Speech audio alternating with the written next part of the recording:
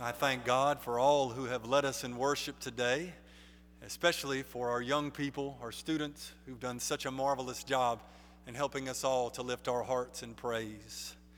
Today we continue a sermon series called Rediscovering Church, and we hope that during this series, all of us will rediscover church and the great meaning that we have in the community of Christ followers.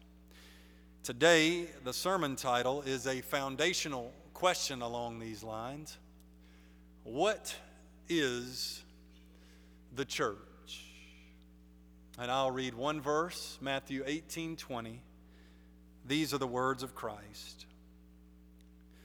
For where 2 or 3 are gathered in my name, I am there among them. Let us pray.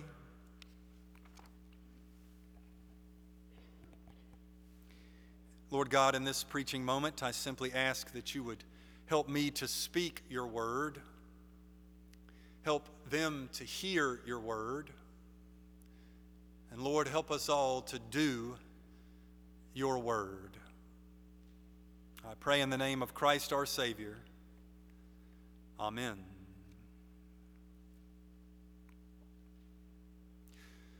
What is the church? This question has collected countless answers across the years, but the answer that has been most formative for Baptist Christians is found in John Smith's 17th century treatise entitled Principles and Inferences Concerning the Visible Church. Therein, Smith defined the church on the basis of Matthew 18:20.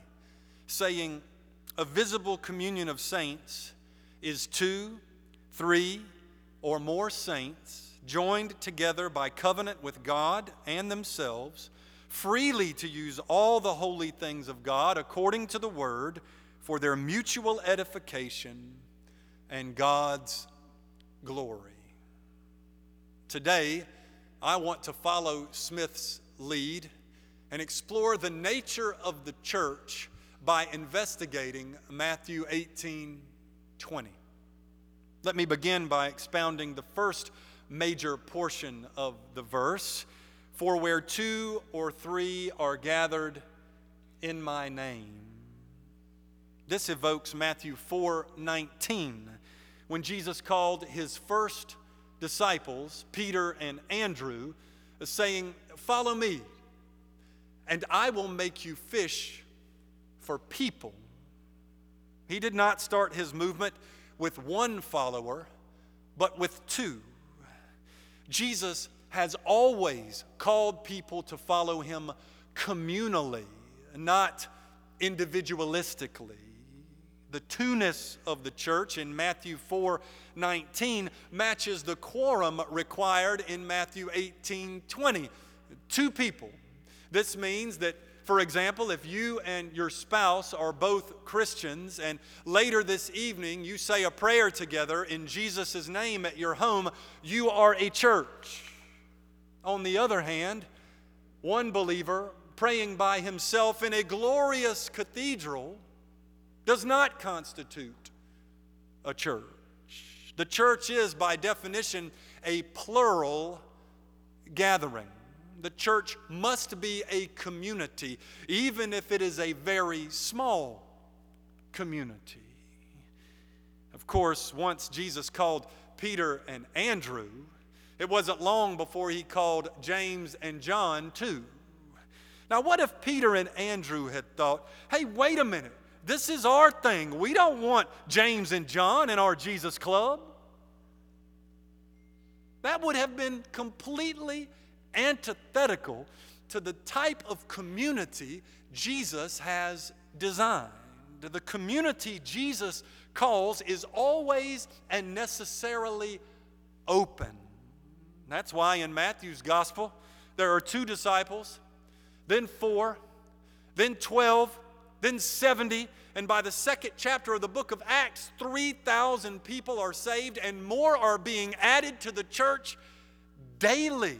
The church is constantly and intentionally welcoming new people. There's a hint of this in Matthew 18:20, when Jesus says, where 2 or 3 are gathered. Maybe 2 start the prayer meeting, and someone happens upon them and wants to join in. Maybe a Tuesday night small group encounters a married couple that wants to come. Maybe a church of 2,000 has a family of 5 that desires to join.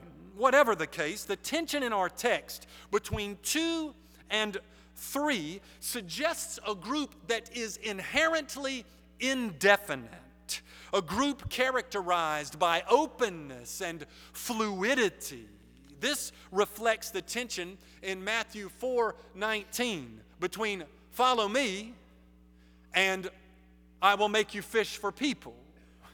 In the group Christ assembles, there's an intentional, ongoing balancing act between who we are and who we are going to be. We might call this the dialectical tension between fellowship and outreach. The church involves fellowship among its members and outreach to others.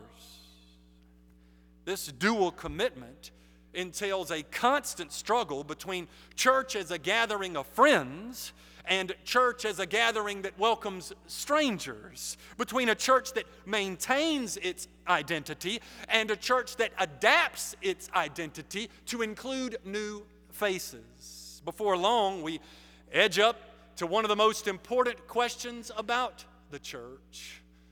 Is the church primarily a huddle for saints or a hospital for sinners? When I was pastoring in North Carolina, a guy came by the church one day and explained to me that he had just gotten out of prison and he had a sincere desire to turn his life around. As we talked, I encouraged him and invited him to come to church and worship with us and get involved in our church, because we believe that Christ welcomes and forgives and transforms all who come to him and follow him with faith.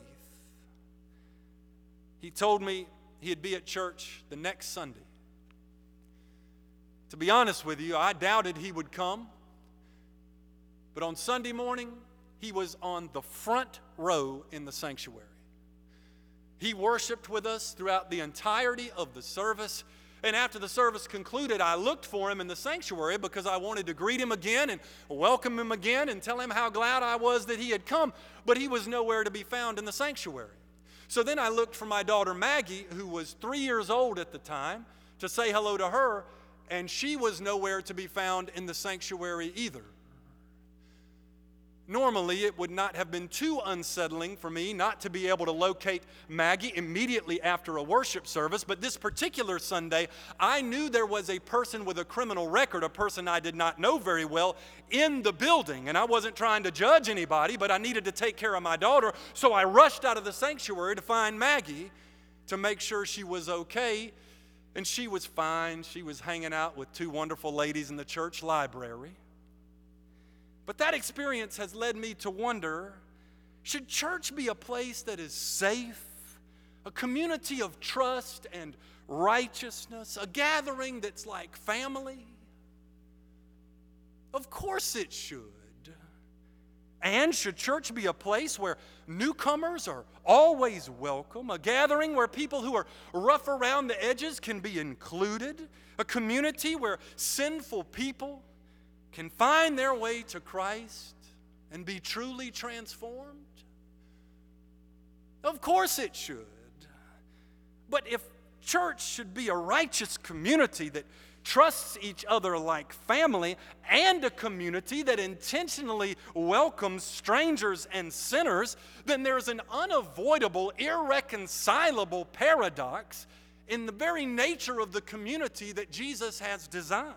It has Peter and Andrew, but it also has Judas. It has James and John, but it also has Matthew, the tax collector. It has at least 2, but they're always open and hospitable to an unknown third. It's important to acknowledge that hospitality risks the stability of a community. In fact, a church that practices hospitality shows more interest in the community it is becoming than the community it already is. Here's the thing about the two welcoming a third. Even if the third is just as righteous and trustworthy as the other two, even if the third is just as kind and humble as the other two, the third is an individual with a distinctive personality and certain idiosyncrasies. The two are going to have to adjust their way of being in order to welcome the third, just as the third is going to have to adjust in order to enter the new community. As theologian Miroslav Volf puts it, each of us, in his or her own being, is qualified by others. You are still who you are at church, the same core person, but each of us undergoes a certain modification of being when we gather and fellowship and follow Christ alongside others. We adjust and adapt to the community in which we find ourselves, and ideally, iron sharpens iron, and mutual edification occurs as each of us is sanctified by those around us. When I think of the two always ready to welcome a third, I think of the noted postmodern philosopher Jacques Derrida. Derrida critiqued the whole concept of community and proposed instead the ideal of an open quasi-community. The open quasi-community is not a settled group that has locked the doors and barred the windows, but a group that is always welcoming, vulnerable, unstable, anticipating its next new member. The open quasi-community is not a circle of people holding hands tightly, where if you try to enter, you might get denied or even clotheslined, like in a game of Red Rover.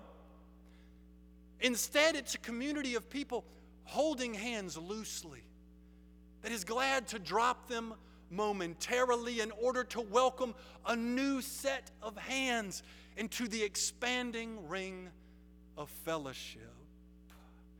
Since the makeup of the group is always in flux, and the unity of the group undergoes new challenges with each addition, it is what philosopher John Caputo calls a weak community. Thus, it needs something strong to hold it together. For Derrida, as a postmodernist, there is no foundation. But this is not the case with the two or three that are gathered in Matthew 18:20. They have a clear foundation. They have a firm foundation. They have a strong foundation, and that is Jesus Christ. He says, where two or three are gathered in my name. The name of Christ is a strong foundation because it is the name in which salvation is found. The name of Christ is a strong foundation because it is the name above all names. The name of Christ is a strong foundation because it is the name of victory over sin and death. The Greek literally reads, where two or three are gathered into my name. Some interpreters think this means the worship of Christ. Some think it means prayer to Christ. Some think it means submitting to Christ's authority, or facing toward Christ, or seeking union with Christ. I want to suggest that the phrase about gathering into the name of Christ signals that the church directs every dimension of devotion to all that Christ is. The two or three are not just gathering for a social event. They are gathering to direct every dimension of devotion to all that Christ is. The church gathers to worship Christ as God incarnate. The church gathers to submit to Christ as our Lord. The church gathers to receive Christ's grace as our Savior. The church gathers to learn from Christ as our teacher. The church gathers to seek Christ, to know Christ, to praise Christ, to love Christ, to draw near to Christ, to fellowship with Christ, and to become one with Christ.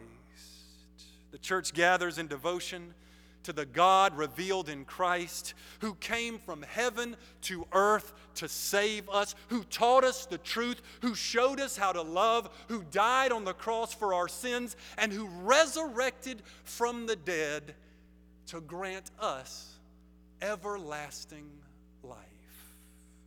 The resurrection of Christ leads us to the second major portion of the verse, when Jesus says, "There I am among them." He does not just mean that his memory is inspirational.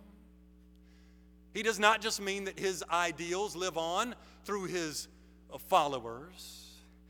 He means that as the resurrected and living Savior, he is spiritually and supernaturally and actually present with those who gather in his name. Whether it's 2 or 3 or 2 or 3,000, he is there. That's why you can have a powerful worship experience in a tiny prayer meeting or at a megachurch on Easter Sunday. The power of a church is not in its size, but in its Savior, who is ever present in the gathering of believers. English translations have not been too much help to me in understanding the presence of Christ in the church. The NRSV says, "There I am among them." The NASB says, "I am there in their midst." The NIV says, "I am with them." These all have a rather vague sense. But the Greek says, "There I am in the meso." Meso literally means middle. I find it illuminating to consider that where 2 or 3 are gathered in Christ's name, he is present in the middle of us. Christ lives between believers in our gathering. We know Christ is high above us, reigning in heaven, and we know Christ is within us through the Holy Spirit that dwells inside each believer. Yet Christ is also between us. I mean, between the bodies of Christians greeting one another in the church hallway, between the 75-year-old and the 11-year-old standing in line at Wednesday night supper, between 2 Christians sitting beside each other at prayer meeting, between Christians working side by side on a mission trip, between Christians studying Scripture together in Sunday school, and between believers this very morning in this place as we worship Christ together. The living Christ has an interstitial presence in the church. When we gather into his name, Jesus lives and breathes in the space between his followers, in our hugs and our handshakes, in our conversations and our interactions, in our prayer and in our worship. It's beautiful. Someone might say, but preacher, now listen, anyone who's been around churches very much knows that church is not always sweet and spiritual and Jesus-y.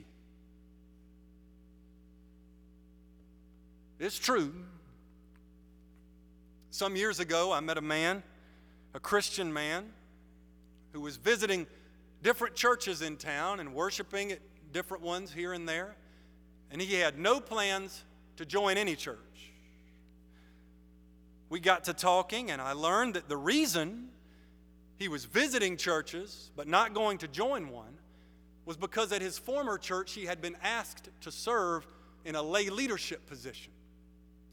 And while serving in that lay leadership position, he experienced what he called the ugly side of church. It discouraged him so much that he left that church and refused to join any other church. This guy did not sugarcoat church life, nor did Jesus. In fact, in Matthew 18, he acknowledges unrighteousness in the church, confirming that church is a hospital for sinners because we all fall short. The verses preceding Matthew 18:20 discuss how to deal with church members who sin and disrupt the church's fellowship and won't own up to it or adjust their ways.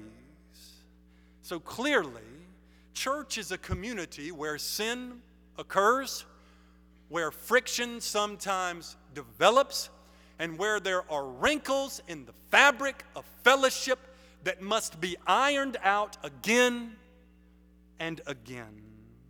Yet, it's in this very context that Christ says he is present wherever two or three are gathered into his name.